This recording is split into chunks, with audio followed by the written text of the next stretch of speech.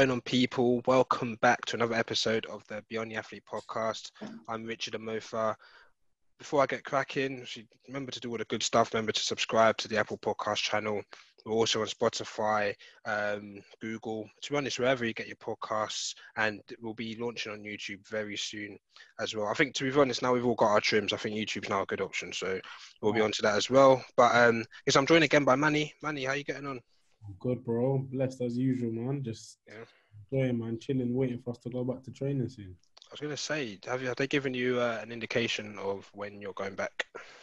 I think it might be early next month. What is it? July? August, I say. Man. Yeah. So I've gone by so much, I don't even know what month we're in. August. Have you been keeping fit in that? Or what have you been doing?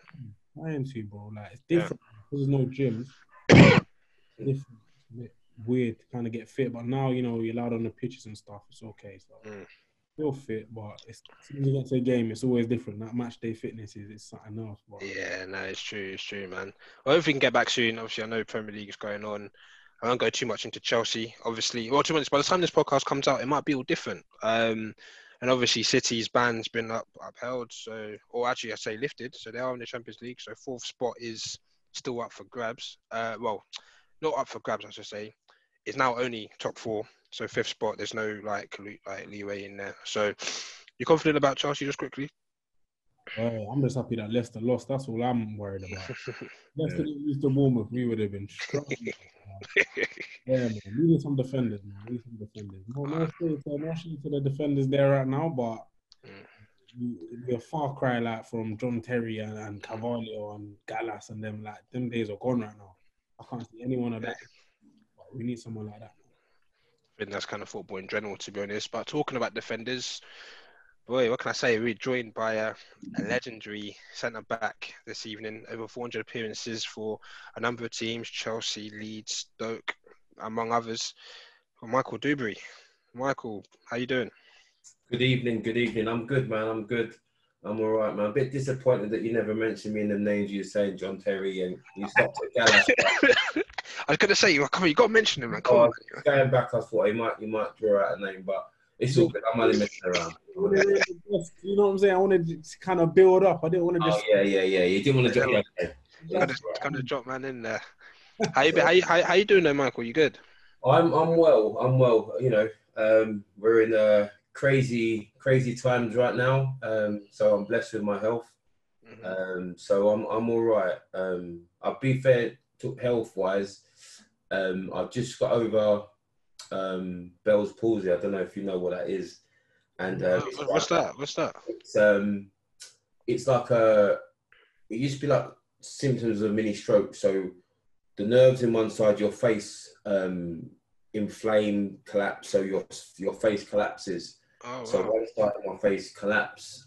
So all my nerves went down here. So I had no function on one side of the face.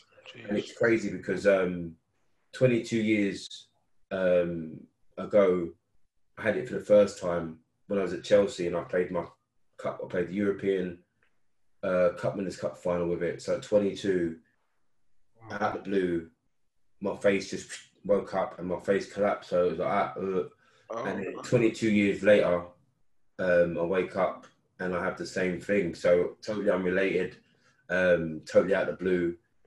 But luckily, 5 weeks down the line, it's recovered. So yeah, health-wise, it's better than me getting COVID, to be honest with you. So other than that, I'm healthy, I'm well. But it was crazy. That's the only health scare I've had during this crazy times. So it's good to hear that you're back on the mend, because as you say, it's a scary time. As you say, you've got COVID, and obviously what you've mentioned, it's terrifying, man. You think kind of because you've dealt with it before, did that kind of help you kind of get through this occasion? Only helped me recognise it.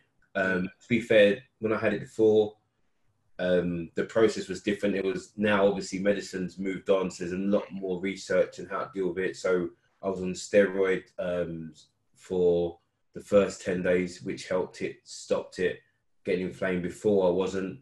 And I just remember last time before, I was like, oh my God, I played the semi-final, we got a cup final coming up, and I'm like, I'm going to miss the biggest game of my life with this thing. So luckily, I could still play. The only thing I couldn't do was talk, so I had to hold my face up to talk. It just collapse your eyes. You can't even shut your eye because you can't control any of this. So yeah, it just helped me recognise the signs and the symptoms. But yeah, to get it twice was a bit of a shock. Of course. Wow. Glad to hear you're feeling better. Yeah. Glad to hear it's good, man. We're talking about lockdown. You know, how have you been in terms of productivity? Have you seen this time being more or less?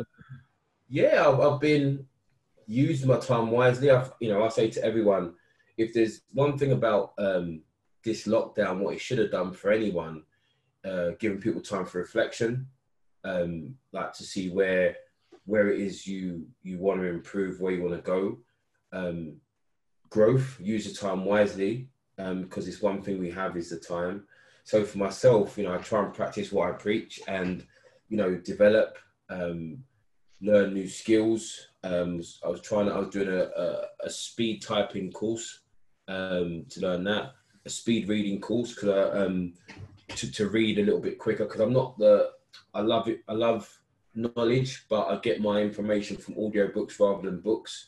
I find books I could be up fresh, read a book, and I'm like, I'm like, oh. Do you know what I mean? So I use audio books, so I can do that on the go, have it in my car, play at night time, laying in bed.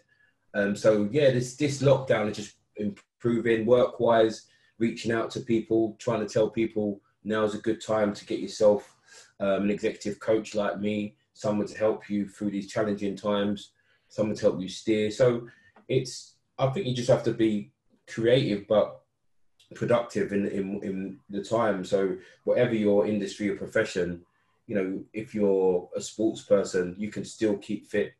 Do you know what I mean? It just means you won't be doing it in a team environment. You can still push yourself. Work-wise, if you're whatever profession, you can still work on your craft. There's ways of knowledge now. There's home courses. There's ways of just improving and staying on top. So it's not been a bad time. You get to spend time with the family. People always moaning about homeschooling, and all this sort of stuff. But it's, people get to wake up with their kids. Some people are up at 7 and then don't miss breakfast and miss night time. And now they have it. They're like, like they need to be out. So it's okay. And plus, touch wood, there's been no health scares with the family. So no complaints. But being productive I have been productive in my time since it's lockdown. No, that's good to hear. And just quickly talking about a couple of your previous teams, touched on Chelsea, top 4. Confident that Chelsea will get there? Confident. I mean, the only thing with confident top 4 was that Leicester lost yesterday, so that might mean a bit better. Man United playing right now, I think. Let's hope that they lose. Don't say that, big man. Come on, man.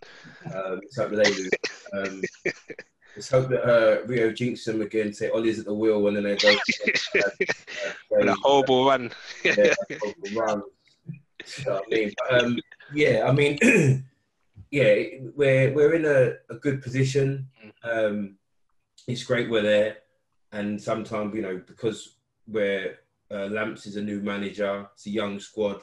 We flirt between it's his first season, and then we're like, well, we should be there. So it's like transitional stage, but at the same time, where the club has risen, it's like we're always expecting to be challenging for the Premier League. So when you're just going for top 4, it's a little bit like making do. Do you know what I mean? But when you look at the top 2, I think everyone is way off of those 2. Yeah. Way off. There's a massive gulf between Liverpool, Man City and the rest. And that's to be true. So we've got to start challenging for the Premier League next year. There's a massive gulf, and there's, we have to go and do some good shopping in the summer. Starting with a defence. We need we need to replace. We need a Rock at the back, a Marcel, JT. And everyone used to turn their nose at Gary Cahill, but what you do for him at the back now. There's players. I won't say we'll go back and get David Luiz because I think Arsenal can keep him. But you know, we need someone like out and out defender that loves defending, that's just going to stay there and say, you know, everyone go and do your thing. I'll hold it at the back. Mm-hmm. Just come out of retirement for a year, man. Just help us out, bruv. Listen, it'll take me 2 years to get rid of the belly. Like, listen, that's the camera half. If you're down there, you're like, raw. Like, dudes is becoming like the Black Homer Simpson. What's going on? So I'm all right, man. When we say cut, I'll wait for the thing to stop before I get up for man to raw. Have me on the blooper and say, oh, this is how ex-pro looks like. No need to see that. I'm not looking to go into no Rocky 5 training and up the mountains and like Ivan Drago business. I'm all right, man. I can't really give up the food too much. I'm trained, to be fair. I'm training my good friend Jamie Lawrence. He's a strength and conditioning coach now. You know, AK, one of these days for sure. He's Captain Pain. Like his programs, like, you know, you go there, we have big man crying and all that. So it's crazy, isn't it? Yeah, we speak. So I do his programs. He's got some good programs going. He's doing a few pre-seasons with teams. So I do a little bit now, but it's a slow process, man. Straight away, the first thing is giving up the food. You know, man, saying, you know, giving up the oxtail, the curry goat, the rice. You know, you can't do that, man. I talk about like carbs. I'm like, it's rice, it's carbs, right? I got carbs. I back it as rice. Man, say it's carbs, and I want rice and potatoes. It's double carbs. No, it's rice and potatoes. So I'm not willing to give that up yet. That's cool. I'm cool, man. I'm cool with how I am at the moment. Nah, man, you've done your time, man. You can enjoy your retirement, man. Yeah. And also with Leeds, like Leeds are on the cusp of promotion now, man. Like you're keeping an eye on them as well. Always, you know, it's been a long time. Hopefully, they make it into the Premier League and they become a mainstay. You know, because we see that teams, you know, the Aston Villas up the down.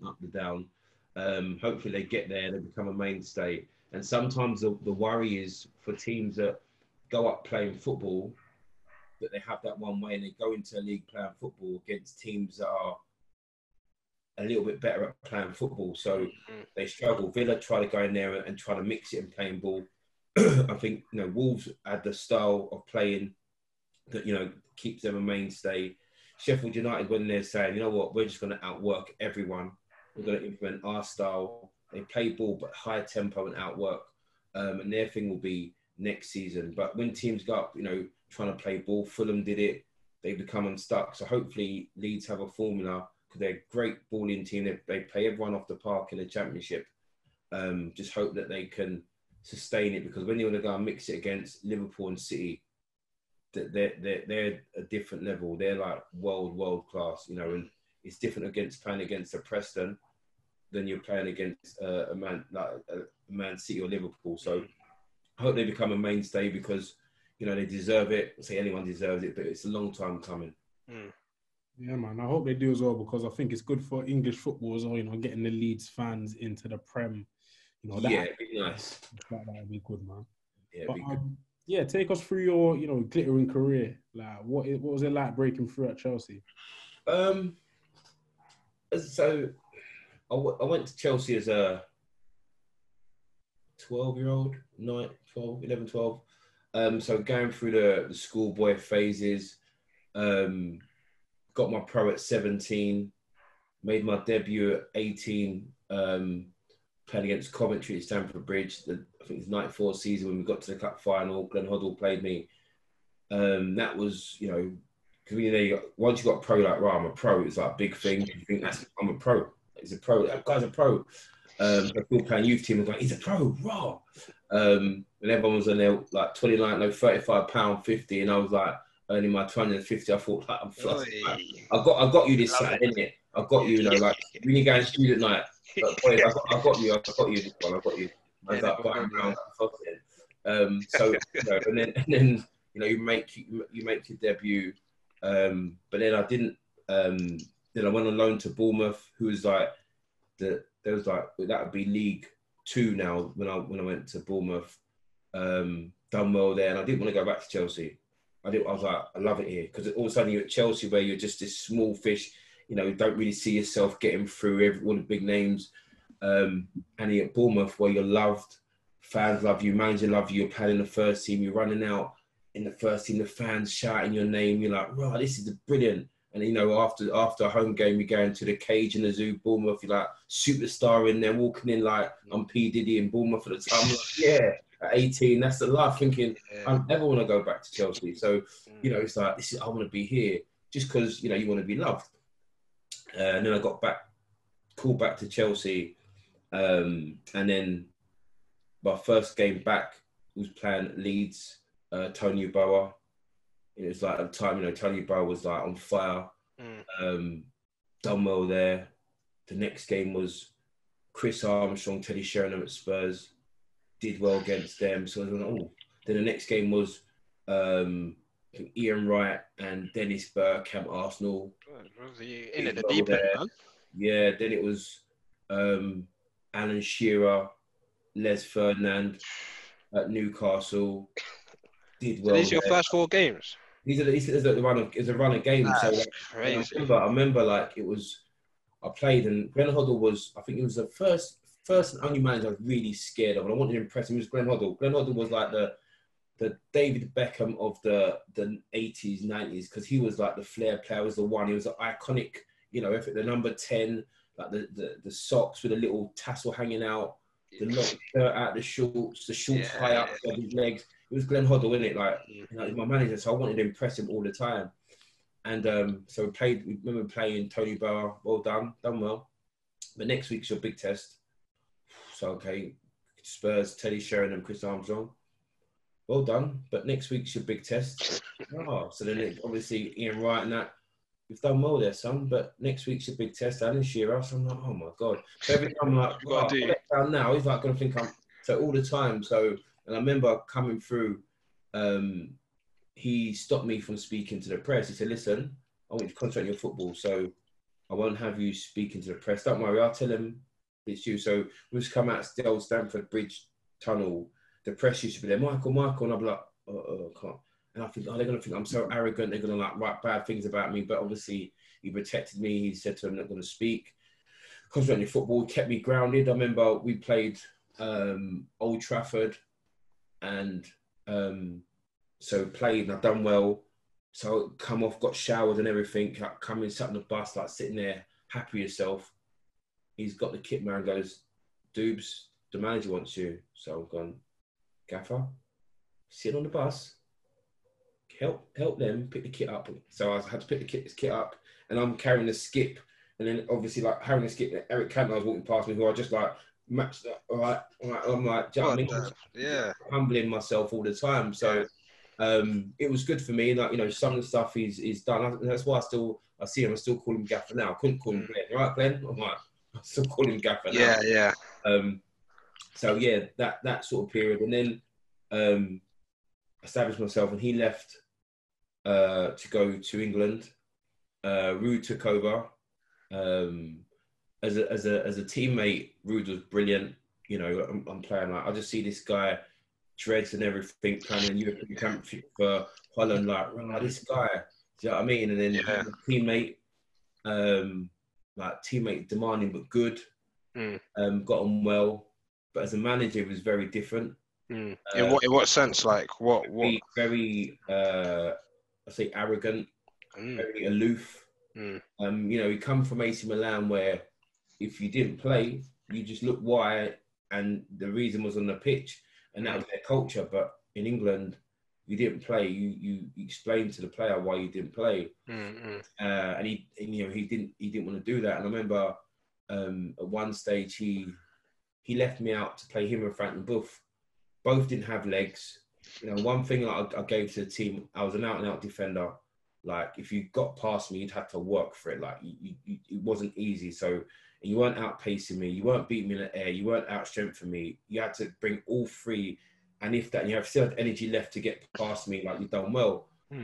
So I knew I was out-and-out defender. When I went to Chelsea, when I was walked into the club at, remember, 15, like doing a pre-season, I remember saying, I'm the best defender in this club. Looked around, there was Paul Elliott there was Erling Johnson, Frank Sinclair, there was Ken Moncal, but I said, I'm the best defender at the club. Not in an arrogant way, going to them going on better than you, but in the sense that that's my belief I had in myself. Wasn't I was the best player, but best defender. I can jump. I'm fast. No one out sprinting me. I used to say to players like on the pitch, go on, knock it down the line. Had the legs. So I wasn't worried about that. So I said, I'm the best defender.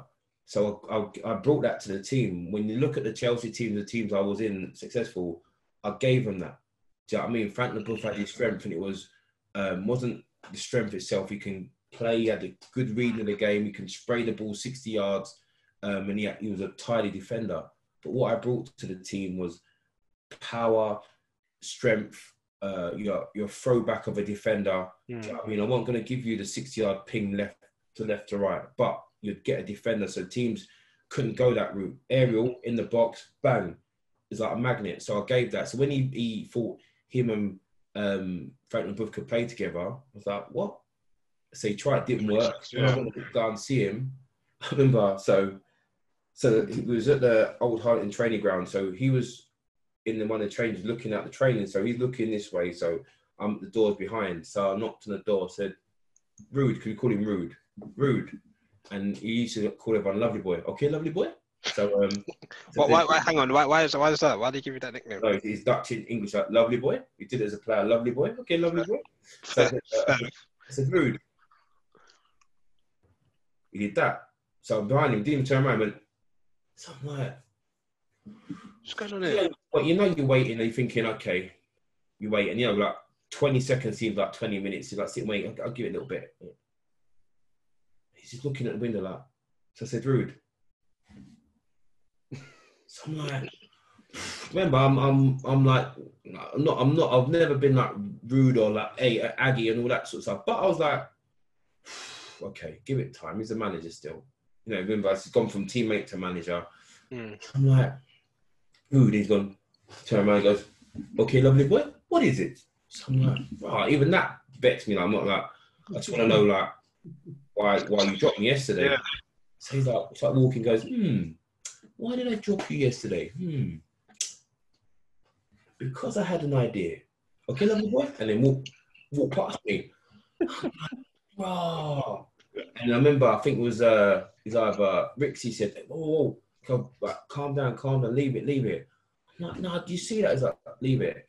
And he had this. I think he had this perception of the English player, which was very robotic and stiff and not very technical.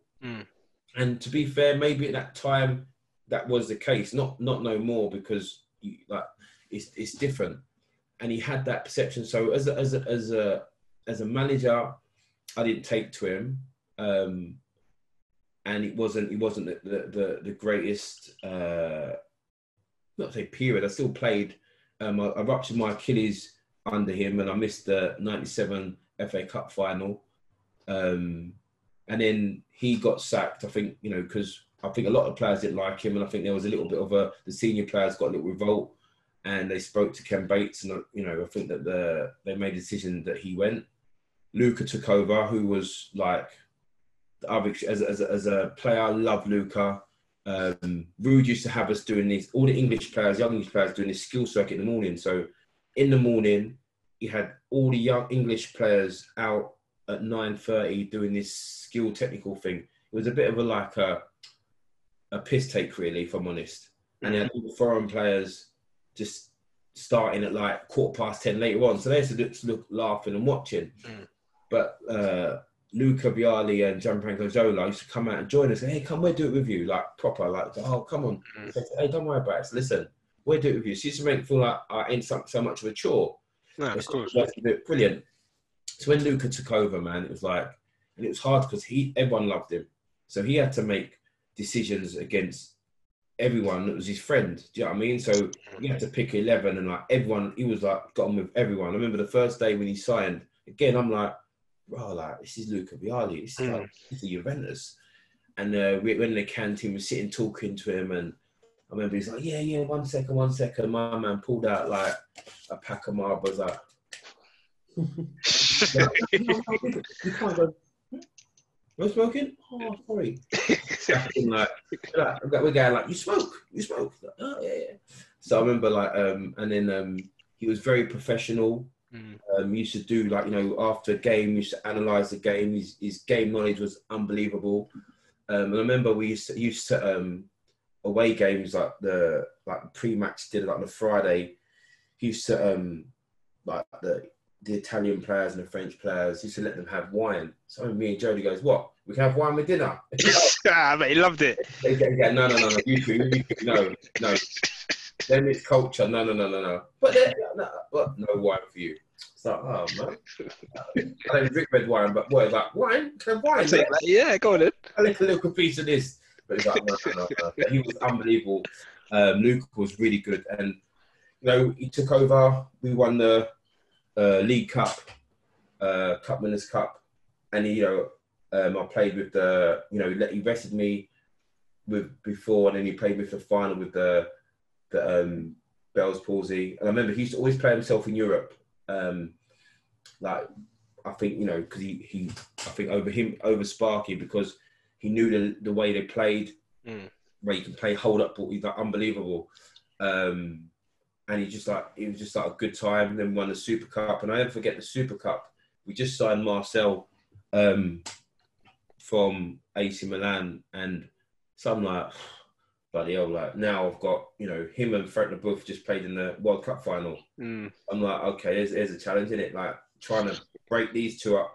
So I'm thinking that's just sealed my fate at Chelsea. So I remember he signed, and Marcel was alleged like proper, warm, funny, like humble, like not arrogant. The status of a man was like, you know, he's the Rock, and he's like unbelievable player, but he was just so humble.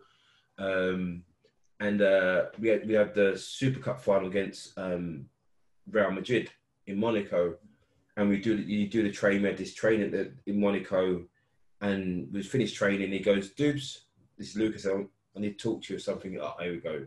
Tell me I'm not playing. And he's hugging me, he's laughing, joking. I'm thinking, why is my man smiling? Like, you know, them classic, like smiling. That's not funny. So I'm like, hugging him, like a little bit stiff, like. And he said, like, listen, for what you've done for me last year, we're here because of your efforts, and you're going to play tomorrow. Marcel will play in midfield, and you will play. I'm like, wicked, Luca. No, I remember seeing the other day. I saw him at Ray Wilkins' funeral. The last time I saw him. And I said to him, like, give him a big squeeze and hug.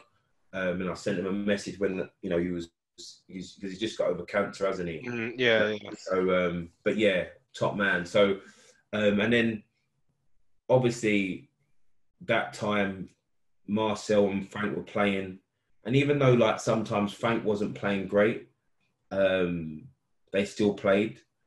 And that was the thing that, like, kind of like, oh, man, just give me a chance, because I would properly, me and Marcel back. You know, in your head, you're thinking, me and Marcel at the back, no one's getting past us. What a combination that is, yeah. The Rock and the brick wall. I just, you know, nicknamed myself the Rock and the brick wall at the back. Like, no one's getting past us.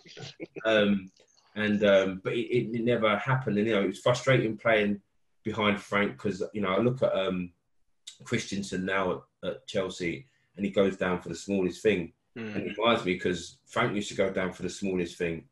And I used to be sub, so every time he goes down, you have to warm up. So I'm like, dude's got to warm up. So I'm like, so I go and warm up. He's up, come back, sit down. Dude. That's annoying. Yeah. In the end, sometimes let's just go up when I'm walking, and just go and sit by the ball boys, go and sit and watch the game, like just by there, like, do you know what I mean? And just sit and watch it, like on the floor down by, like, especially at Stamford Bridge, just sit down, like, you just get on my nerves, getting up, going back in. And I never forget a game. We played at Highbury. And we're at Highbury. I'm on the bench, and I'm warming up. It's second half, and Wright is on the bench. I think he's come back from injury or something. He's gone, Dubes, why aren't you playing, man? I said, like, Wright, man, I know. He goes, you know what? Don't like that brother, you know. I don't like him. Watch. He's a fraud. He's a fake. Watch.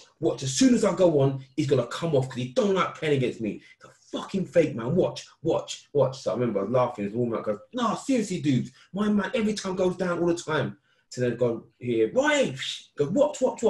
So it's like there. So it's like, the crowd going wild. Right is coming on. Hey, you right. Comes on 5 minutes later. So that happened. Challenge, boom. And I was, I go, when I'm on the pitch, right, it's like, told you, look, my man there, told you. Yeah, I know, right. Love it.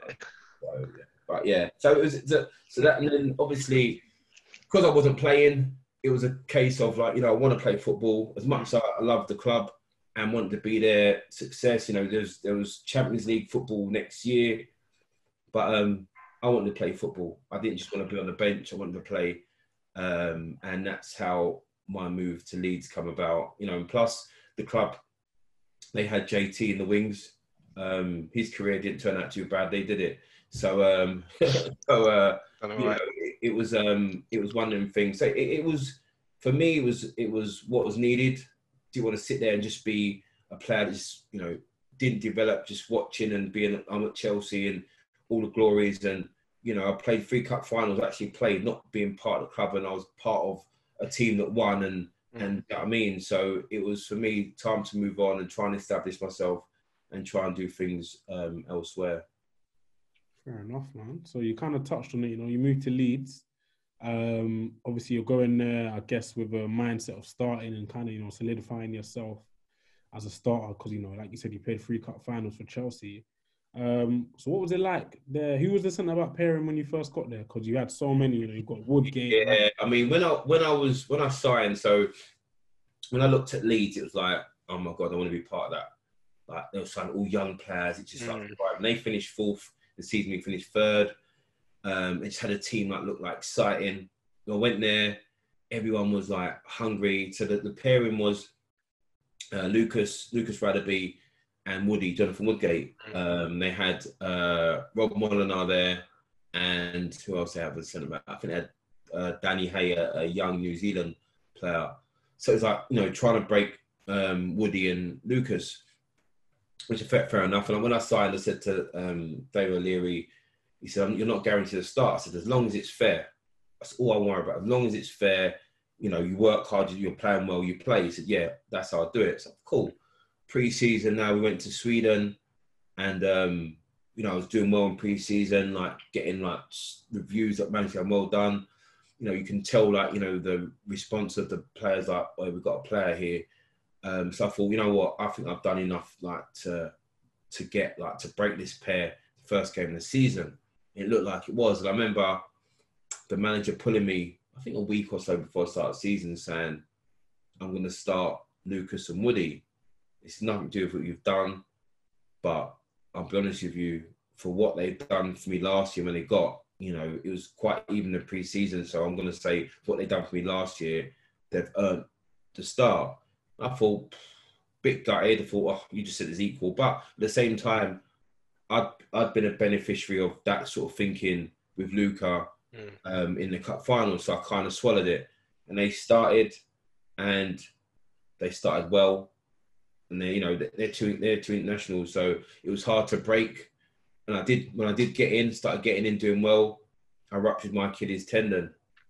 So it was a bit of a bit of a bummer when I got in and I got injured. So yeah, it wasn't great, but yeah, it was difficult. And then by the time I got injured, then they'd sign Rio, Don Matteo. So now I had 4 internationals and 5 into 2 don't go. So at times when, and Dom and Rio, at one stage, I'd say they were like one of the top 2 pairings in the league. Dom on his left side, controlling that.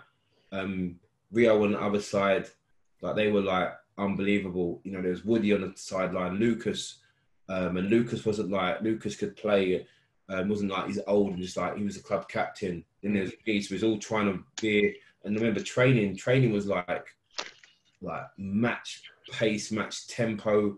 Yeah, I was going to say with like that competition, I'm guessing training must have just been unbelievable. Yeah, it was like bare harsh. You're playing against Harry Kewell or Alan Smith or Mark Viduka, Michael Bridges, or do you know what I mean, Darren Huckabee, Robbie Keane. Then you throw Fowler coming in the mix.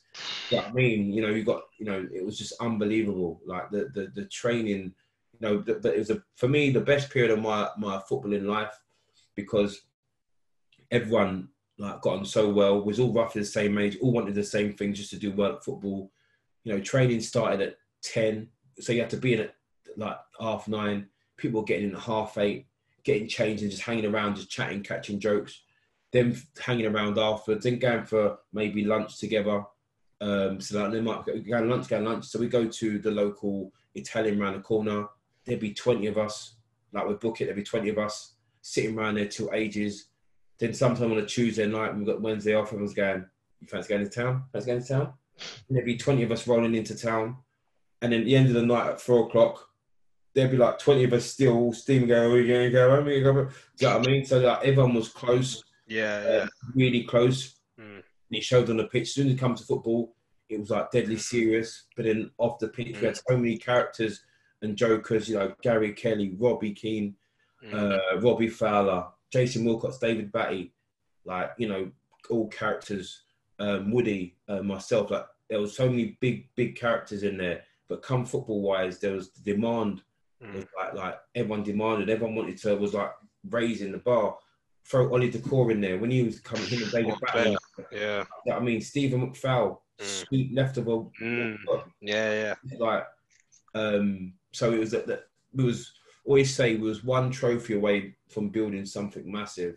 And I did an interview the other day, and I thought it kind of reminds me of the Spurs team you see now.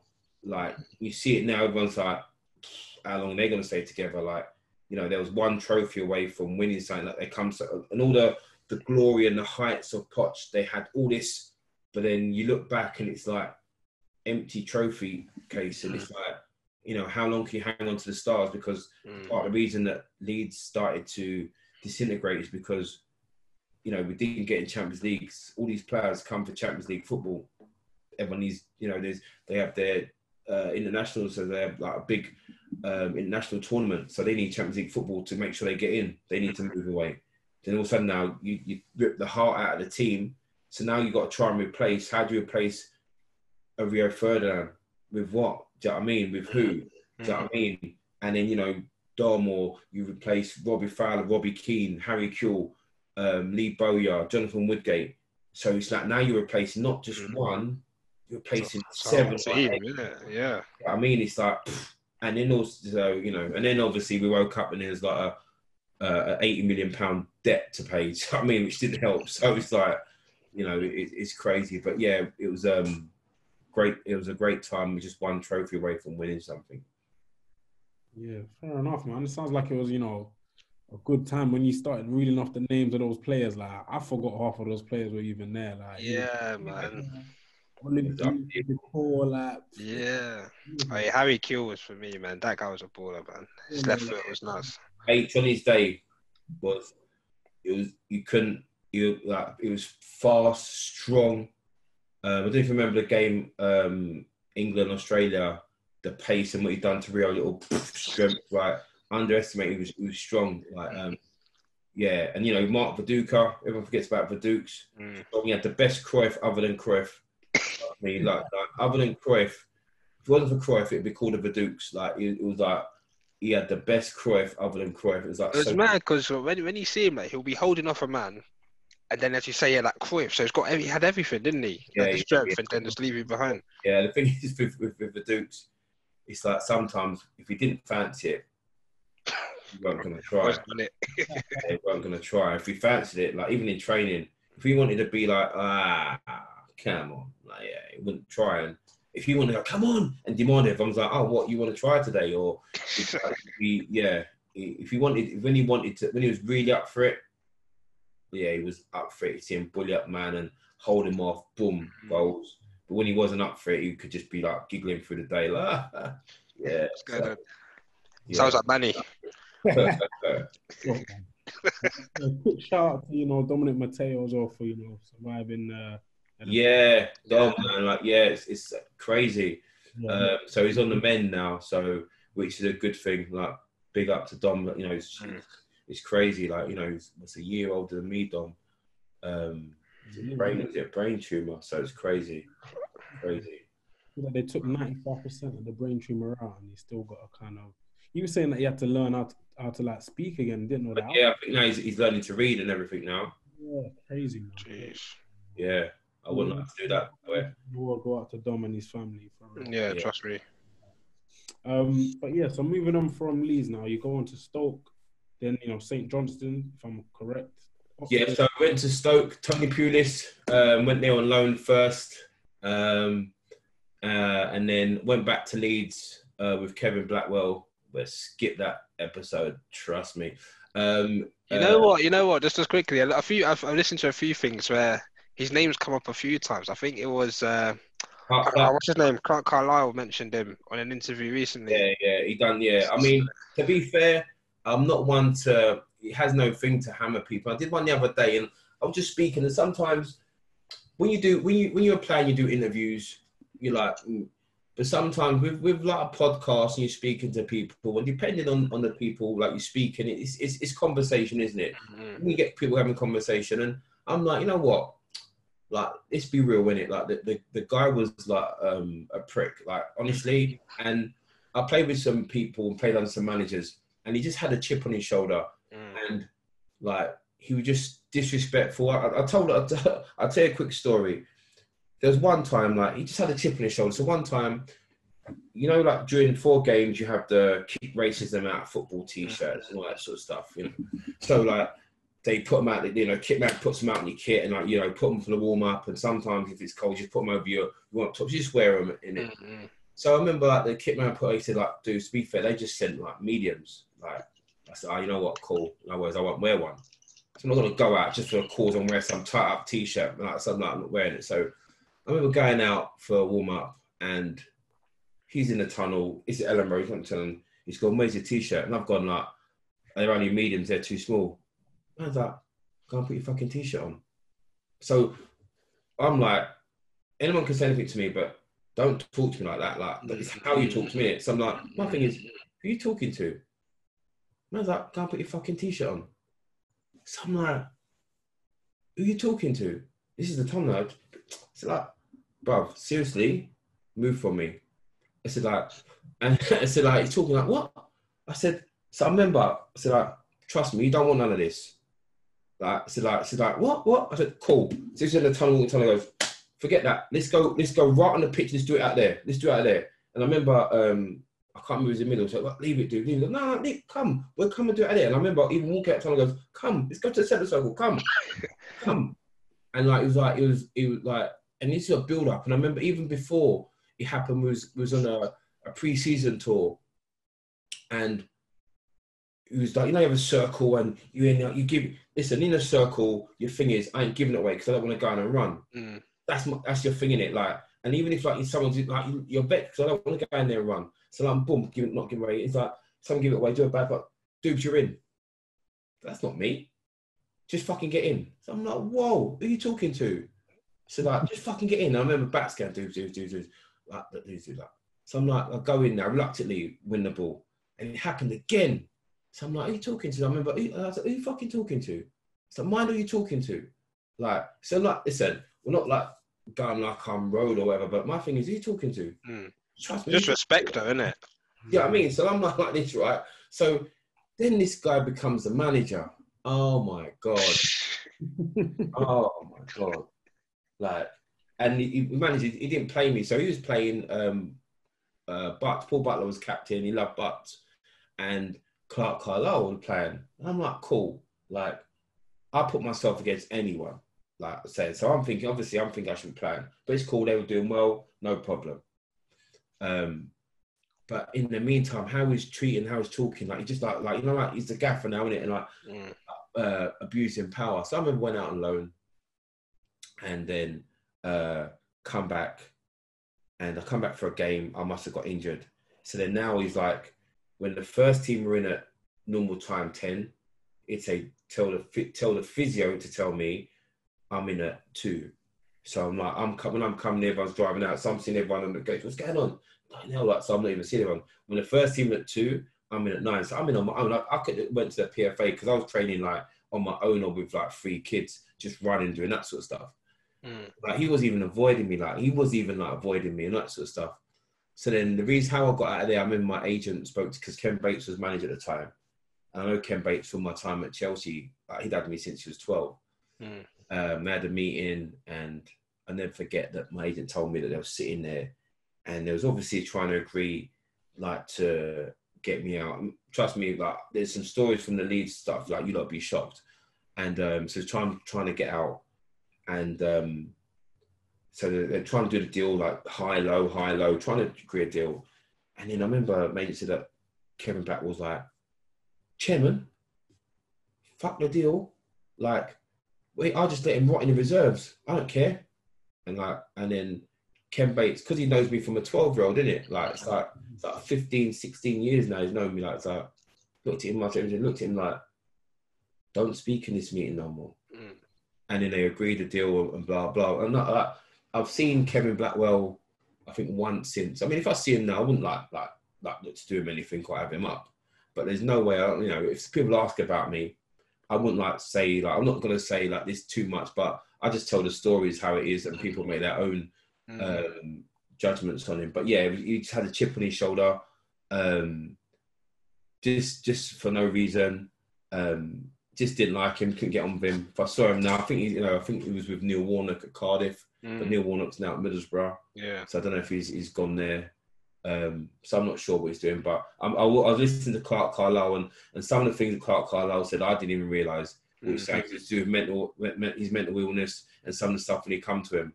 So yeah, I think Clark Carlisle got every reason to think he's like, what he said of him. And I think there's a few other people that have said stories. He used to have this little watch like on his wrist, like keep doing this, and like instead of just thinking, just tighten the buckles up, like when man like kept, like tighten, like they kept. It's annoying, isn't it? Yeah. Just tell man to take a link out or something. They kept doing this. Like, I'm like, and the watch was some thin like rubbish. It wasn't even like a nice watch. It was just kept doing this, and I'm like, just take a link off, like, do you know what I mean? Like, so yeah, it wasn't fun. But yeah, I went to Stoke with Tony Pulis, who at Stoke at the time, they got my love back for the game and football, because obviously at the time at Leeds it was a bit like disheartening and a little bit like, what am I doing, man? Like, I'm miles away from home. I'm not even playing. I'm getting stick from the fans because they think I'm part of the reason why the club's in the position it's in.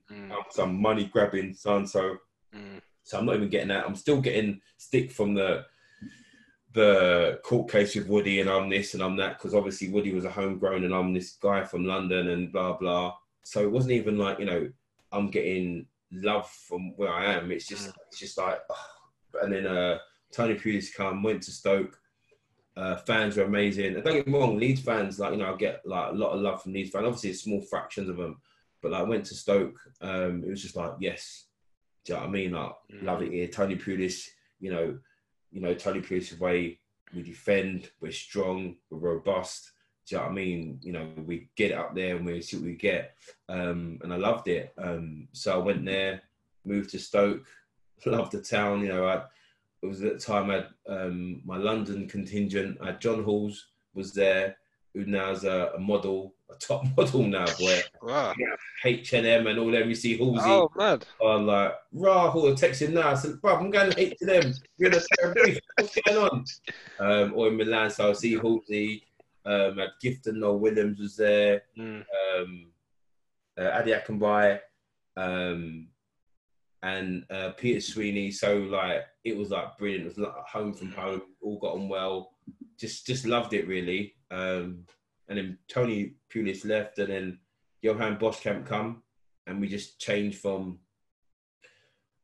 Pulis's long ball final third to total football Dutch way, and really good.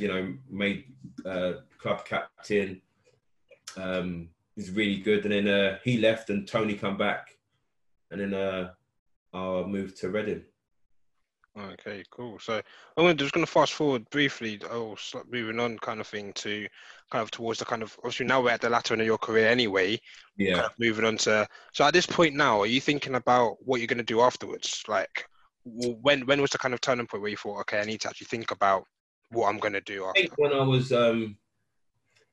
was at St Johnstone, Scotland, I mean, I always knew I wasn't going into coaching. It wasn't something I was thinking of going into. Oh, really? Why is that? Just because I thought it's another commitment of time. And I wanted my time to be myself. Yeah, okay. So another career where you're away from home, missing the Christmases, missing all that sort of stuff. So when I was at St John's, I started like thinking about what I was going to do, and that's when I started. I had this plan in my head. What I was going to do was I was going to do a journalism course, which I did, and I started writing for the Scottish Sun. Then I'd do a few years of that, and now I'd get my reputation as a good writer up. So then when I went in front of the camera, I'd be a little bit more respected than just an ex-pro that went in there and sort of mic'd up. And so that was my plan. So when I did that, was writing for the Scottish Sun.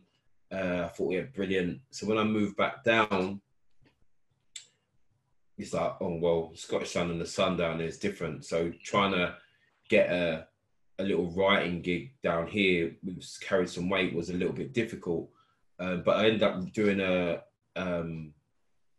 weekly column in the Oxford Mail when I was at Oxford.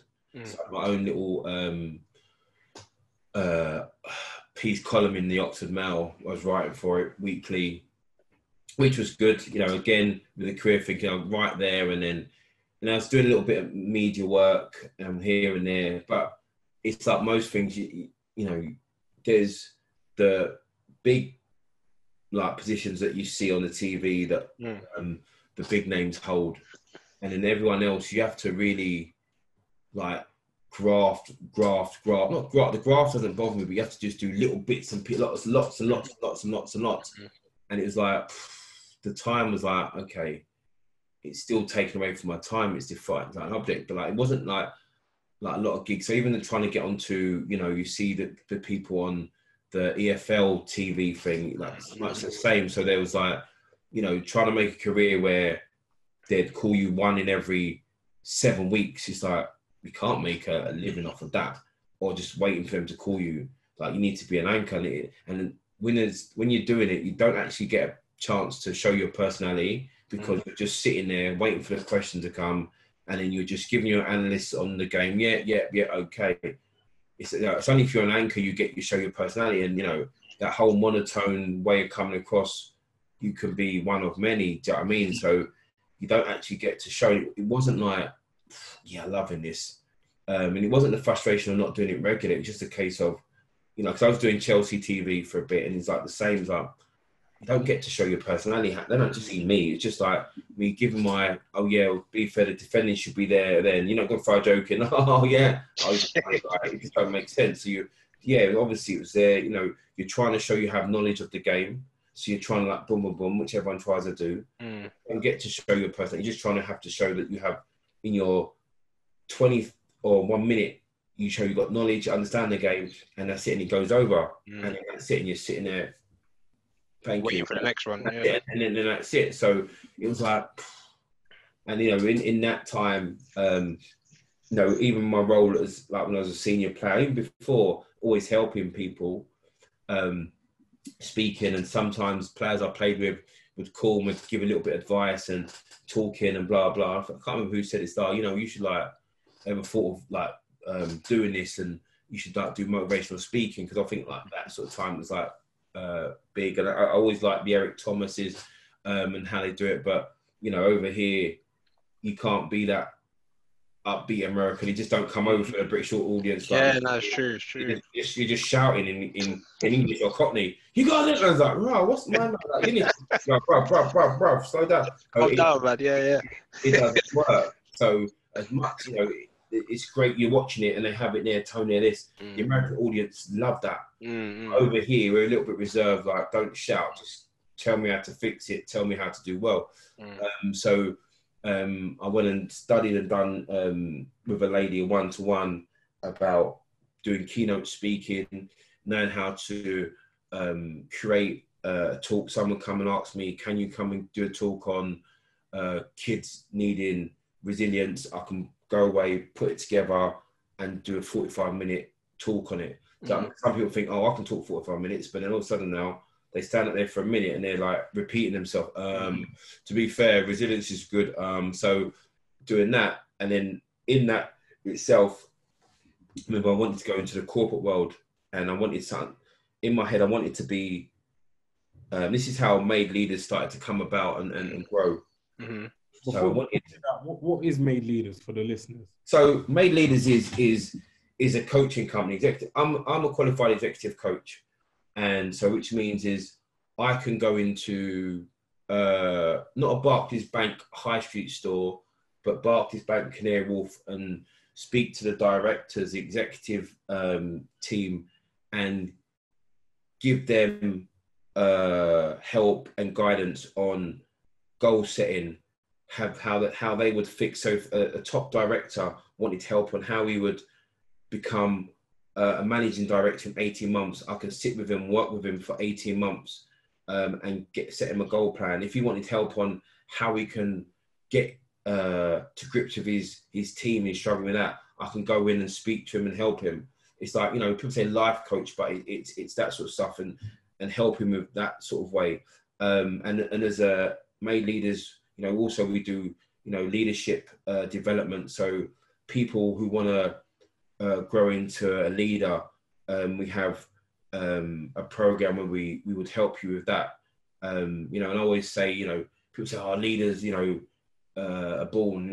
There's no born leaders made. Everyone's made. Everyone's a sense of development. Do you know what I mean? And hard work development. Also go in and could do one-day workshops where I'm taking, and most of my niche in my background is coming from the success at sport. And I always say to people, people look at footballers and the perception of footballers isn't great in the general public. Overpaid, spoilt, bratish, troublesome. But what people don't realise is that professional footballers have so many valuable skill sets that even they don't understand until maybe it's too late when they retire. I'm saying to them, we go into the corporate world, resilience. Not many people in the business world are resilient, because something goes wrong, they crumble. The manager is sacked, they get scared because now they're losing their job. You ask any professional player, if a manager gets sacked, they're using it as well. Now, chance for me to play, or now I have to work harder. There's no panic. I mean, change is something that always happens. There's no panic. Your teammate gets sold. You don't think, oh my God, I'm getting sold. You just think, oh, where's he gone? In the business world, when changes happen, people think that's the end of me as well. So there's a different mindset, and players are more, have these skill sets that can help them to succeed when they retire. So I go and speak from the mindset of someone that's successful in his world. I say to them, like, one of the opening things if I was speaking to a room of these, it could be anyone, these top MDs, and I say, what would it look like, and where would you be if you're in the top 0.01% of your professional industry? Just picture yourself in the top 0.01%. Where would you be and what would it look like? And for them, it would be like, one of the top people that run Barclays, or one of top guys that run Apple. That's in the top 0.01% of their profession. So that's what someone that's played in the Premier League has achieved. You know what I mean? So I'm saying, so the skill set, and so like success always leaves footprints. So it doesn't matter about the profession, the industry. Look at someone who's successful, and now take away the profession, industry, but just look at the footprints and what they've done. Now you follow that and put it into yours. That's what you do. Because again, you look at a footballer, if he's not playing, he's looking at the guy that's playing and thinking, what can I take out of his game, add it to my game with what I've got, and now I can play. So that means he's always looking to add and take away. So my areas is I'm taking my success and saying to him, listen, if you add that into yours, and my thing is that 7 and 2 is 9. That's your way of thinking. But I'm telling you now, so does 5 and 4. I'm your 5 and 4. So now if you have different ways of working and solving a problem, how easy would it be? Because you might use 7 and 2 today, but when you get stuck on that, you also know actually 5 and 4. Actually, it might even be 6 and 3. So your mind is that different. So I'm coming in and saying to you, here's a different way of thinking. So you're at this level here. So if you add what I'm giving you, at the worst case scenario, you just stay here.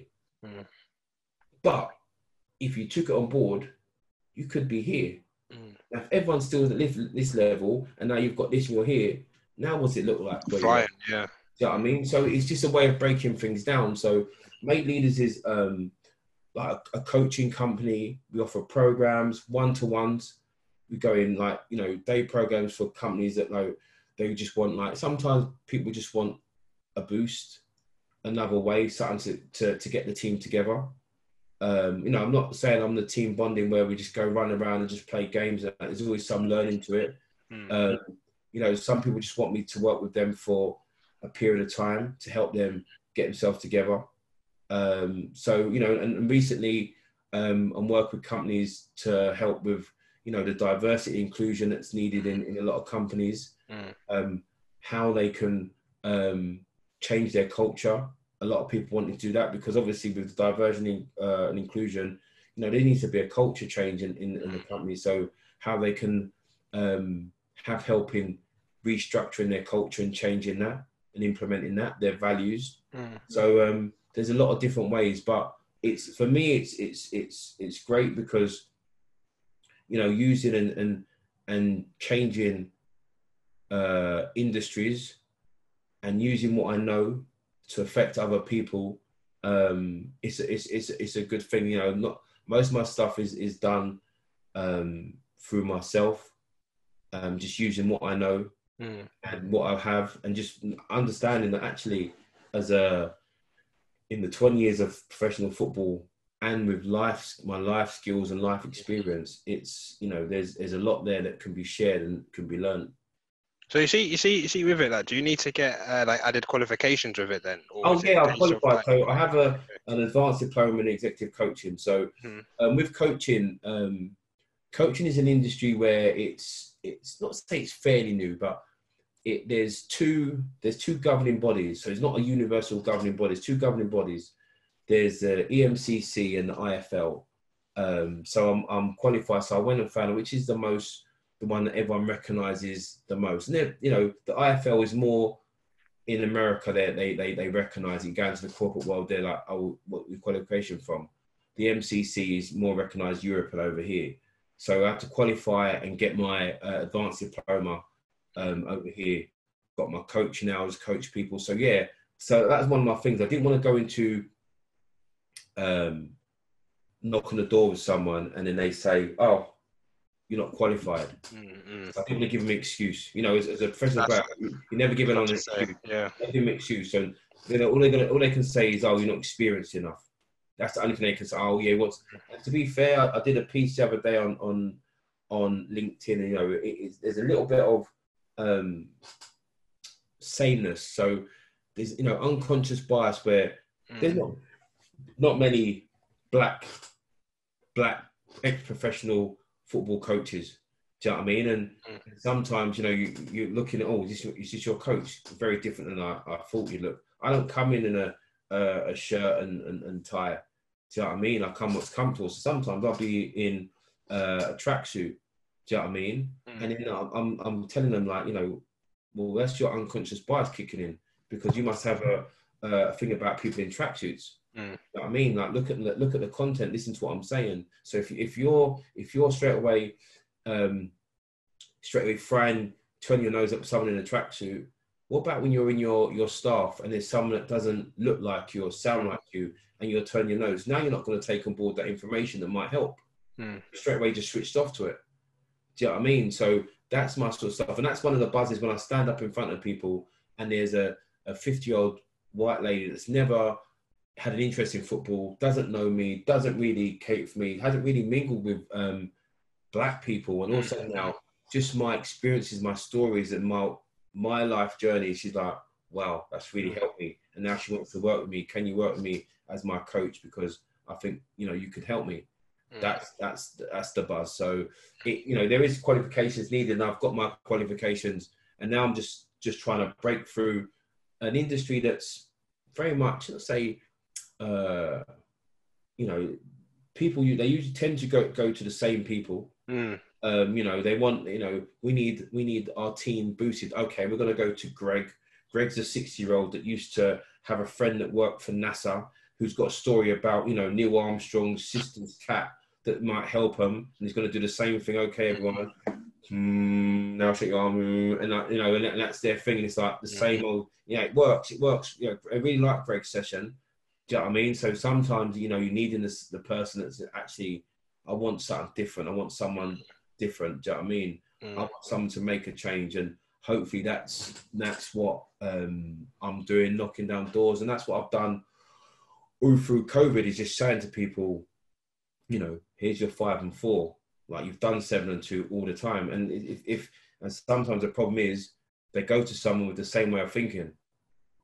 So I mean, they want to change, but they're going to someone that's thinking 7 and 2.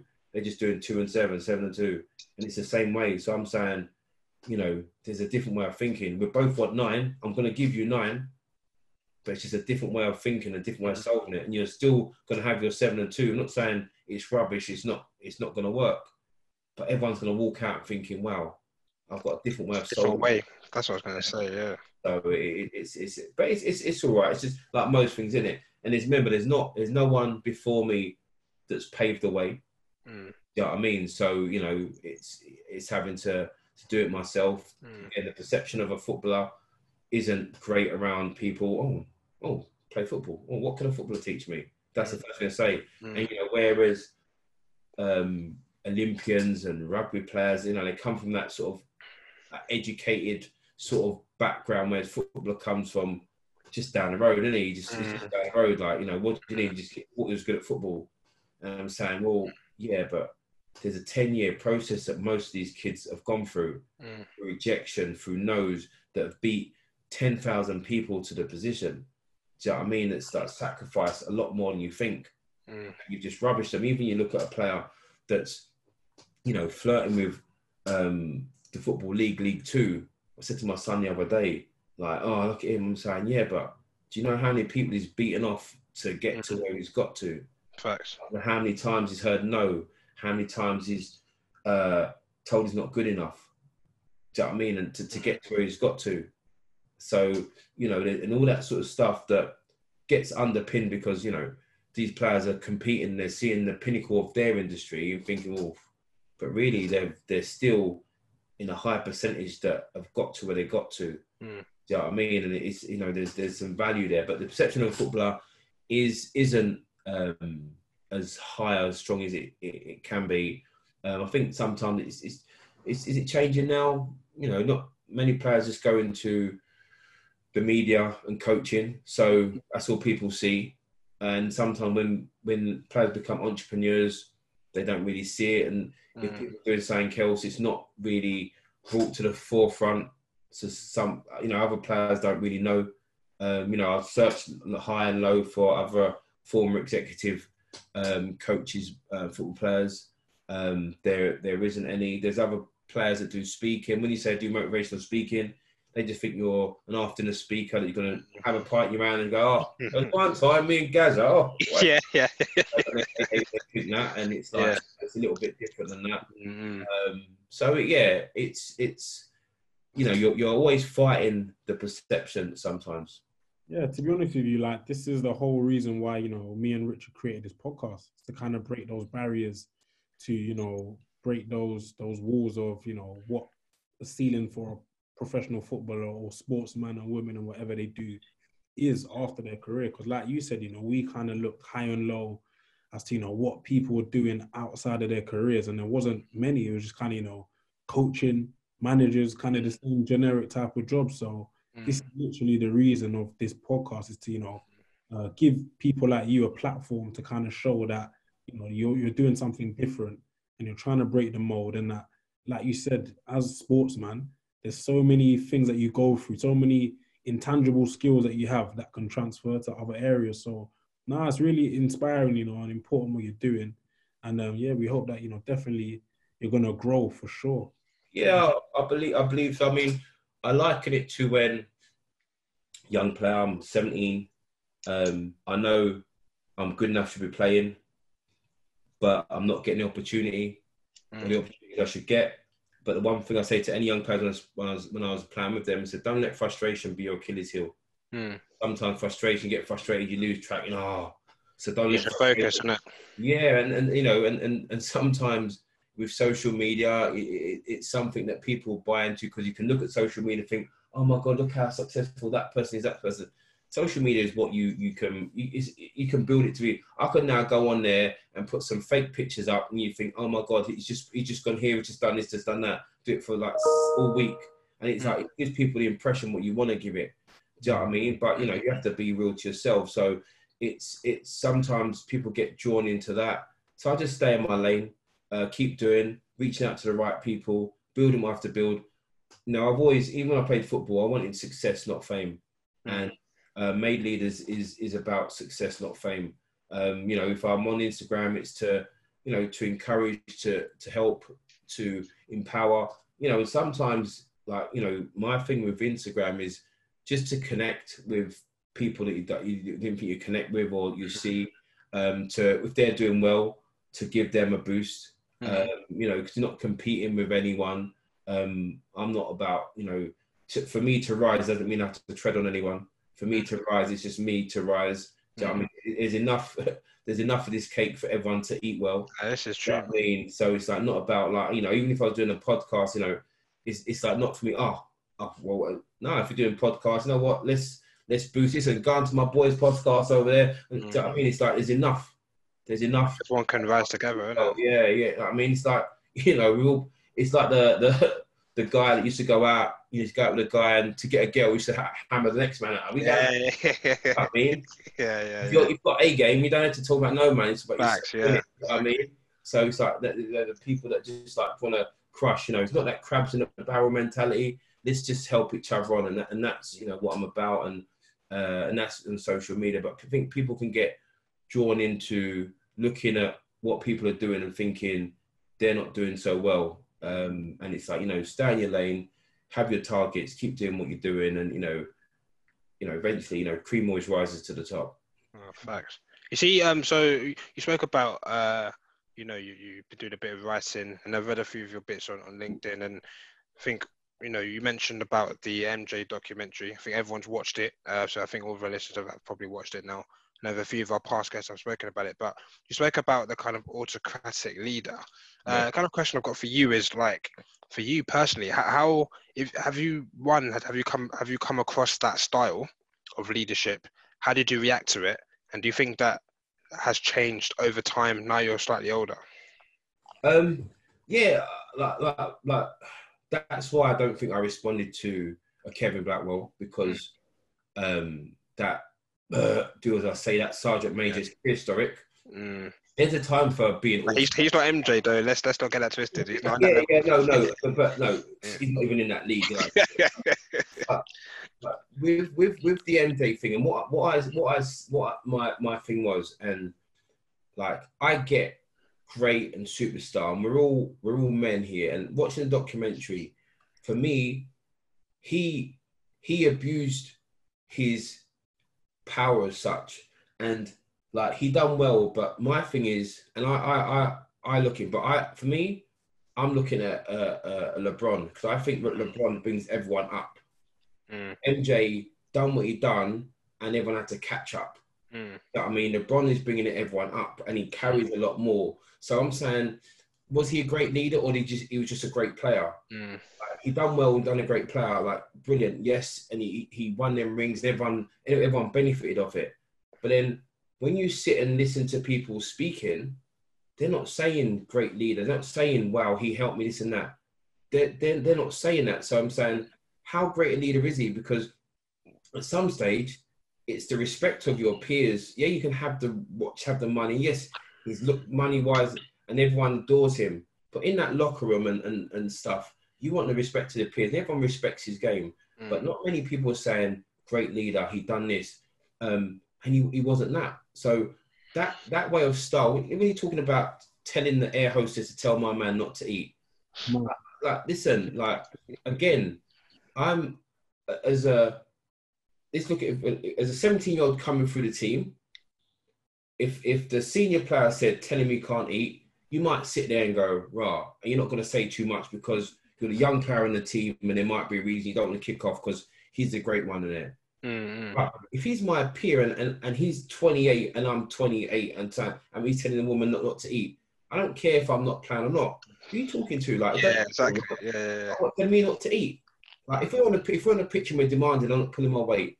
Yo, that's the sport, and I get where he's trying to get everyone to go, and I get where he's trying to drag everyone up across the line, but some of the stuff he's doing in training where he's trying to goad everyone and goad everyone, these are your teammates. These are the ones you're going to want to go with you, and anyone that's played team sport, like how are you going to want everyone to go in the trench with you? You're trying to mug them off in the thing, goad everyone to what they stick up for you, and it's like, oh, what now? I'm right now because I think I can't bully you. I just got to move on to anyone else. So his style, that autocratic, and it resembled more autocratic because the only other thing I resembled was a little bit bullying. Do you know what I mean? And I don't think he done it because I'm the best. This is the best way. Do it my way. And I'm like, yes, it worked because most times everyone let him because they benefited from it. But when you sit down and how many of them said he was a great leader, he helped me, because leadership is someone that inspires you to be better, do better, or want better. Like how many people did a come away going, yeah, MJ inspired me this, and kids wanted to be MJ. You really hear it, yeah. They look from the outside because they want that. They want to be like, oh my God, he's great. But what those that played with him weren't looking and saying, oh my God, this guy here, what a teammate. They weren't saying that.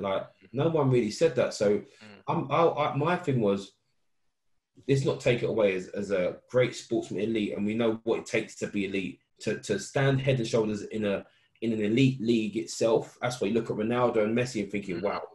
So you understand that. But as leader and being a great, and I couldn't have played under that, and I wouldn't have stood for that, because as a man, I'm like, I'd rather sit here now, have it, and sitting there looking at my kids now, and someone buoyed me off and told me what I should eat and what I shouldn't eat. Yeah, that's mad. Unless you're the nutritionist saying, you know what, dudes, we're not eating chips. Come on now, we're athletes. Yeah, my bad. Yeah, of course. Yeah. Telling a woman he played rubbish, take his food away. Nah, I'm fighting someone. No, yeah. It's not even a sport thing. That's leadership. It's respect, isn't it? Yeah. He should be saying that to someone. Wait, we don't do that here. So I look at him and I look at LeBron. I think LeBron brings more people up than he does. Do you know what I mean? So it's a little bit different. So the autocratic style, and autocratic has got a time, isn't it? So when you're saying, listen, meetings at 8.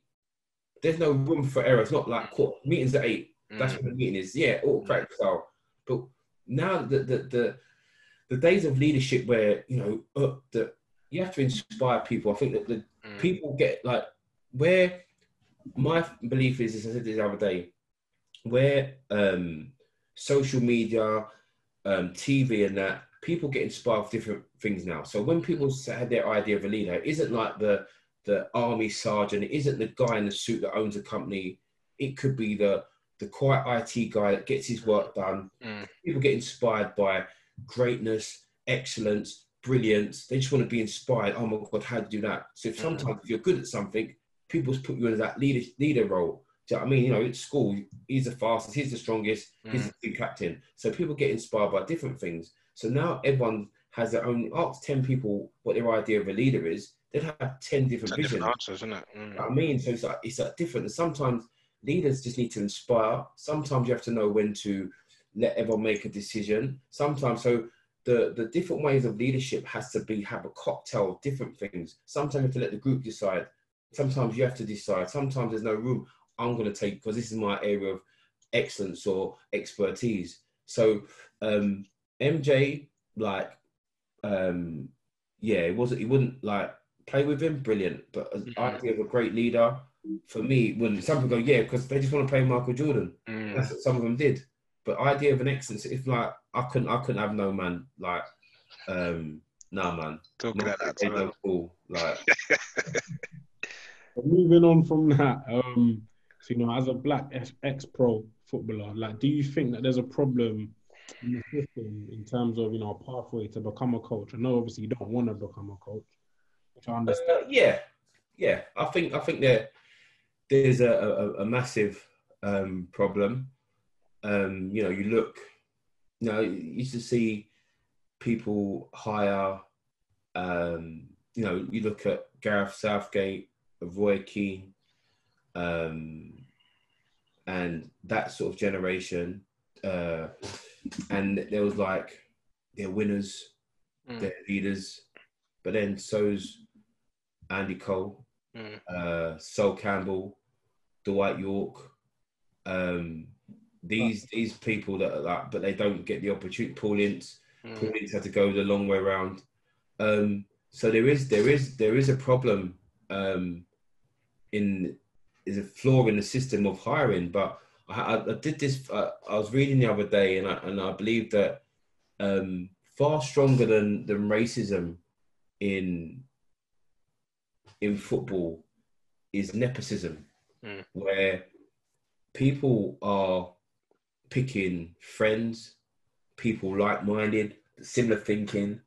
So that is far stronger than racism, because then the players, you know, how many black owners that are going to pick, you know what, yeah, Rich, like, I got you. You're going to be. So, you know, even the coaching staff, they pick mates and they pick so-and-so. So the opportunities for black coaches are few and far between. Do you know what I mean? So then it's a lot harder. The boardroom people, I've been in the boardroom for years. So, and then when they pass on, they bring on someone that they know. Again, nepotism running strife in football. So the idea is just carry on and carry on and carry on and carry on. So unless we're getting some billionaire from the Caribbean or Africa that's going to come in and start buying up and then also now wanting a black manager, and then that carries on. But there's a far bigger problem with nepotism in football that then, you know, makes racism seem like a big thing. Do you know what I mean? So, you know, if you can't prove racism, you know, they say, oh, well, you know, he's a winner. We pick so-and-so because he's a winner. And he say, well, he's the one for the job. You know, and sometimes telling people how to spend their money is like, oh, well, I mean, I'm paying him out full. So, but I just think that they're picking people like-minded that look like them, resemble them, that might think like them, rather than someone that's like, okay, well, yeah, I don't know about that. Yeah, I don't know what he's like. It's always seen as a gamble, isn't it? And I think you mentioned that in your one of your pieces. I think the one about sameness. Yeah. To say unconscious bias, and just like, okay, yeah, you can get someone who thinks like you, but then that's just the same way of thinking, and then the club's confused that they're making the same mistakes. Whereas, like, hang on, you just pick someone who's thinking the same as the last man. So how are you ever going to move forward? And that's what I'm saying. So a lot of these things is always thinking the same. It worked, and it's like whether they don't want to gamble, it worked. We know it's time. We get him, and we're raised by 2 places. We're not going to get up there. We know where we are, and it's the same way of thinking. You look. Listen, you know, we've sat there and go, a job up for grabs, and it's the same names. You're thinking, these people are on the list 10 years ago. Literally. I mean, like Alan Kirby, Sam Allardyce, you know, all it's the list. Yeah, the list is just the same. It's like no new names. It's like it's crazy. So, you know, it is a problem, and how it gets fixed is there's it from the top downwards, not from the bottom, top downwards, and something has to be put in place. I know that NFL, you know, have the Rooney Rule, and it's working. You see a lot more black head coaches on the sideline, but there has to be something done. But sometimes football seems so prehistoric in its thinking. It's like, oh, we was the first game, we don't need to change anything, and it's like, you know, well, you do need to change something, you know, and I think they need to start showing their interview lists, who they speak to, you know, why not speaking to someone, you know, because all the managers now, you're thinking, Sol, why isn't he at a top club? I know he's getting all these smaller jobs and they don't work out, and then that's like supposed to be his chance. People use it against him, innit? Yeah, it's like, well, he's trying to create a thing, you know, he's working with lesser players, lesser budget, and, you know, all of this sort of stuff, and that's supposed to be his chance. It's like, it's crazy. You know, just like listen, I just think that you just want equality, fair chance, fair shot, everyone even. So you know, maybe people have to be transparent with their interview lists, who they spoke to, who they gave a second interview to, and you can see it. And if it shows that black managers not going for the job, then you can see. But when you're seeing that, like all these players that have gone for it, and then no one's made the second interview, the second phase, then there's a problem. So there's got to be something. There's got to be a little bit more transparent that everyone can see that will help solve it. But maybe people don't want it solved, and maybe people are happy the way it is, you know. And you know, yeah. I mean, if I'm honest, like you know, for me, I just hope this isn't another let's kick racism out of football, where everyone wears a t-shirt and holds a card for the beginning of the season, photographs, and okay, yeah, wear your t-shirt. Okay, we're gonna do. Oh, you start, you know, everyone. Do you know what I mean? And now they're gonna think it's we just keep it on everyone wears it on their shirts, and do you know what I mean? It's like another phase. You know, hopefully there's something different. There's a little bit of movement. The problem is that there's so many different fractions within under the BLM banner.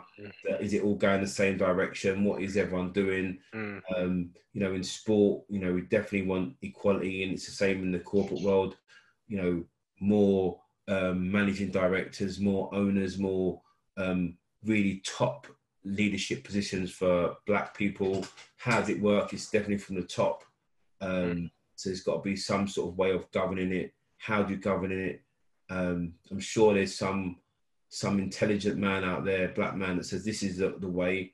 But you know, right now there definitely needs to be a face for the BLM movement that everyone can and a little movement on where it's going, rather than it just where's it going, what's happening with it. And you know, especially in whether it's like, you know, okay, we have the sport, this is what we're going to do for sport, this is what we're going to do for so and so. So at the moment, you know, with the BLM in football and like the coaches and the management, like what's happening there at the moment, it's just we're kneeling. But then where's the change? Because everyone wants change. Is it going to be we kneel, they keep the names on the shirt, then what? You know what I mean? It's like what's next? And otherwise it's just another gesture, isn't it? Like like you know, like I remember the kick racing out football when that first come out. Like, is it a great campaign? Is it great? It's just a thing now, isn't it? It's like you just recognise the logo. It's just like people to be aware of. You know, doesn't really, if I'm honest, doesn't really mean much with all the things that are happening, whether it be on the pitch or in the stands. Like, there's too much happening where for this to be 23 years on and we're still having incidents. I know you can't stop it, but at 23 years on, it should be far stronger than where it is. So where does, you know, the BLM movement happen? What's going to happen? And you know, we definitely need more black coaches. And I just think black coaches want, you know, I just want a fair shot. Same like we was playing. If I'm doing well, then I'm in the team. If I'm not doing well, tell me and I improve. Just a fair shot. And I think once we get that, and how we get that is the next thing. You see, just quick one as well, because I know you mentioned the Rooney Rule. Like, so before I move on to my next question, like, I think they do have that in the EFL at the moment for managers. But I was just talking to Manny just before you came on the call, actually, about, okay, they've got the Rooney Rule, but there's a big loophole in that they don't, like, so say for example with Middlesbrough, they got Warnock recently, didn't they? Yeah. So like if you don't have a short list, you can just turn around and say, I wanted him and I approached him and I got him straight away. Do you know what I mean?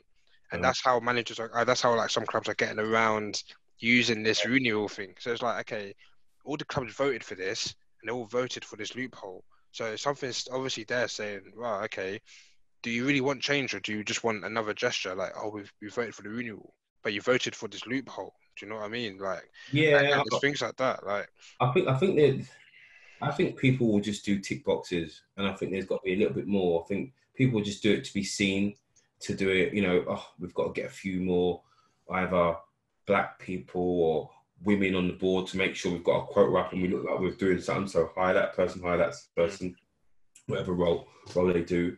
But there has to be something more. And I know, I can't remember who I was speaking to, and there's a little bit of players that, you know, they don't want to get something on default. They want to earn it. You know, as a player, you want to earn it. Which is fair. But at the same time, you want level playing field. So I think the Rooney Rule will give it a level playing field. So, you know, there has to be certain people going for interviews. There has to be certain so, you know, that will give people like at least an equal shot. But like we said before, if you've got a board of 6 that have always been there, 6 white guys that have always been there, doing the hiring, firing, regardless of what Rooney Rule is, they're going to make the same decisions. So that's why you need a little diverse board. So, you know what? You might need a black person on there, you know, and so like most things, it needs to be unanimous decision. So they're going, oh yeah, Sam Allardyce. He's going, no, Sam's not the one. Why not? And he can sit there like a jury would and say, so it's got to be unanimous. If it's not unanimous, we don't get him. Do you know what I mean? So it's got to be unanimous, but you have to have someone with a change of thinking. If all 3 of us all think the same, we might just be one person there. We need to like challenge each other's thinking and say, you know what, nah, that's dude, I don't think that because of this and that. And then we're gonna, okay, I get what you're saying. Do you know what I mean? And then we come to unanimous decision. So I think that that's why on the board, on higher up, you need a bit of diversity. So when they're doing the hiring and the firing, there's someone there and thinking, okay, yeah, I agree with that.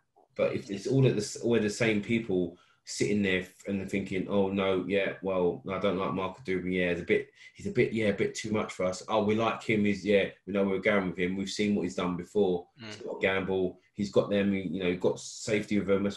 And you know, rather than someone being on the board that's got a new way of thinking, that just sits there. You know, diversity on the board, whether it just be one black, one woman, whatever it is, it's just a bit of diverse board that changes the way of thinking. And maybe that might be the answer. But if they're all going to be the same, whether you have the Rooney Rule or not, I think you're just going to get the same outcome because they're always going to have that like-minded and know what they know, like what they like. Do you know what I mean? And you know, the 6, you know, shortlist names are going to be the same all the time.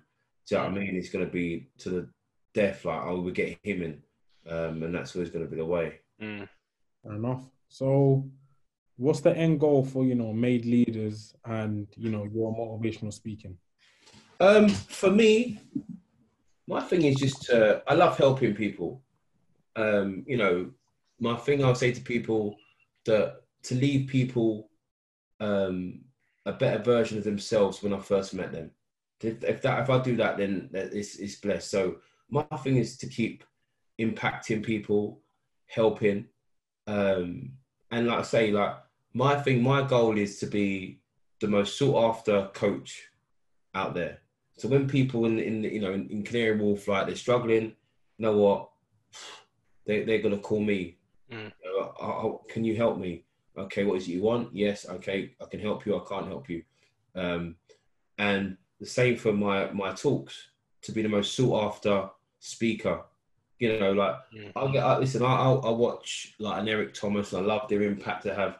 You know, when you're sitting speaking and someone's words and that it impacts you. So I'll go into a room and I speak, and remember, I only speak on my life stories and my experiences, and for that to have some profound impact on someone. So my thing is to be the most sought after coach, you know, the most sought after speaker that people want. You know what, we're gonna go and get him, and that for me is success. Do you know what I mean? And that's what I want to be. So that's the goal, and that's the aim. So, you know, the end game. If I can have, you know, 5 years time, have about 3 former ex-pros that have taken coaching courses that are on my books, that will go out and speak and use the same skill set that I say I do and go and impact people, then that'll be blessed for me. So yeah, or someone look at, you know, ex-pro look at me and go, oh look, there's a so-and-so, and reach out, say, is it done? Is it possible? Yep. Here's a blueprint. It could be done. Here's a couple of people I can speak to. I can throw you in, blah blah, that sort of way. Because the whole networking thing and finding a way in is hard. So if I can help someone and do that, if I'm breaking down doors so I can bring someone through, then I can do that. But yeah, to be the most sought after coach and the most sought after speaker. Love that. No, we appreciate that. So we always have like a quick fire round at the end of all of our interviews with our guests. So we'll start with, who's the best player you've played with and against? Best player I played with is Gianfranco Zola. My favorite player, you know. Yeah. He's always post on my door, man, back in the day. Jeez. I would have been upset if you didn't say him, I'm not going to lie.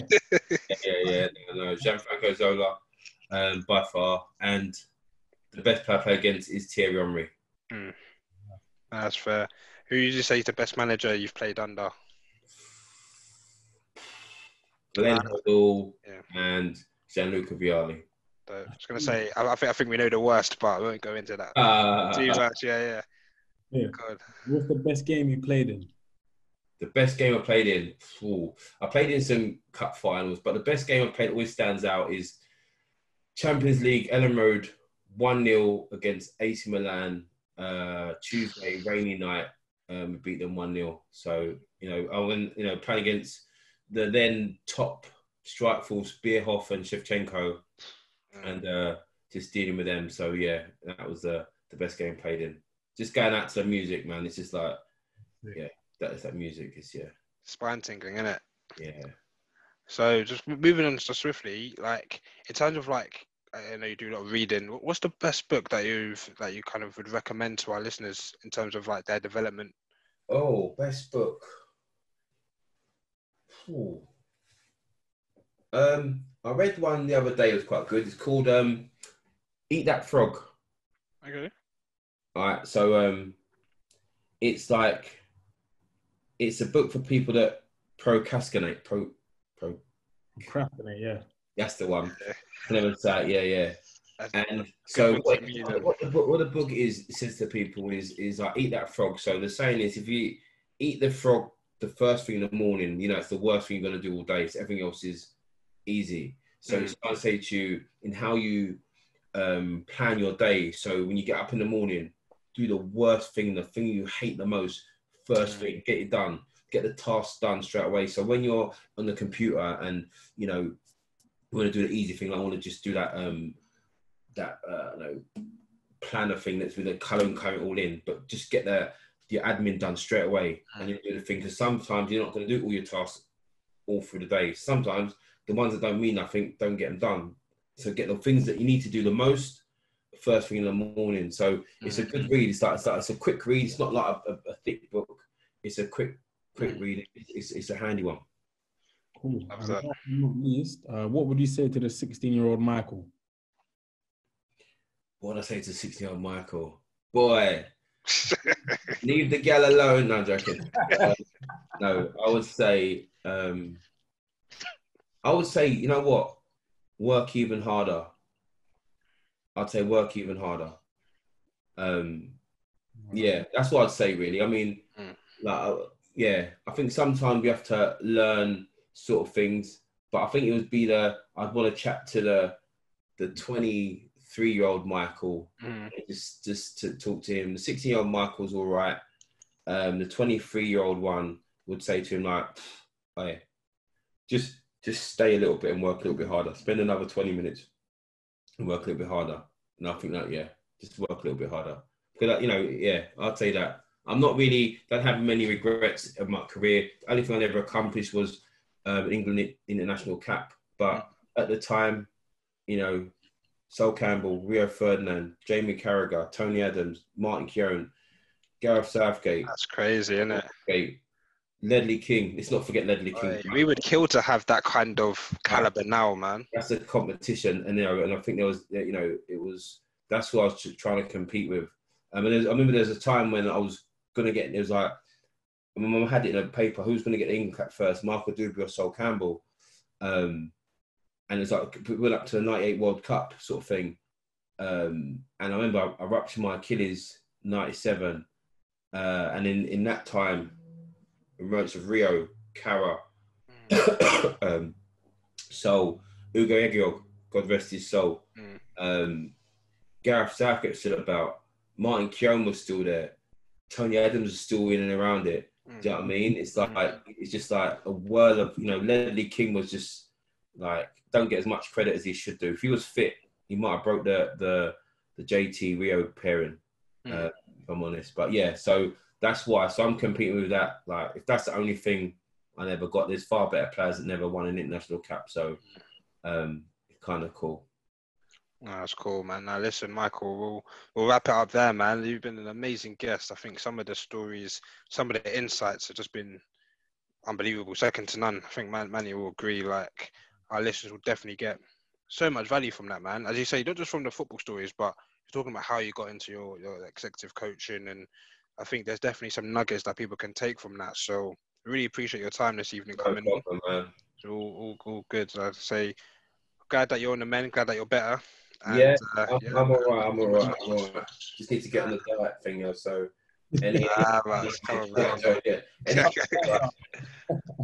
Nah, it's all good. Now, listen, man, take care of yourself, man. Take it easy. Thank you very much, guys. All right, take care.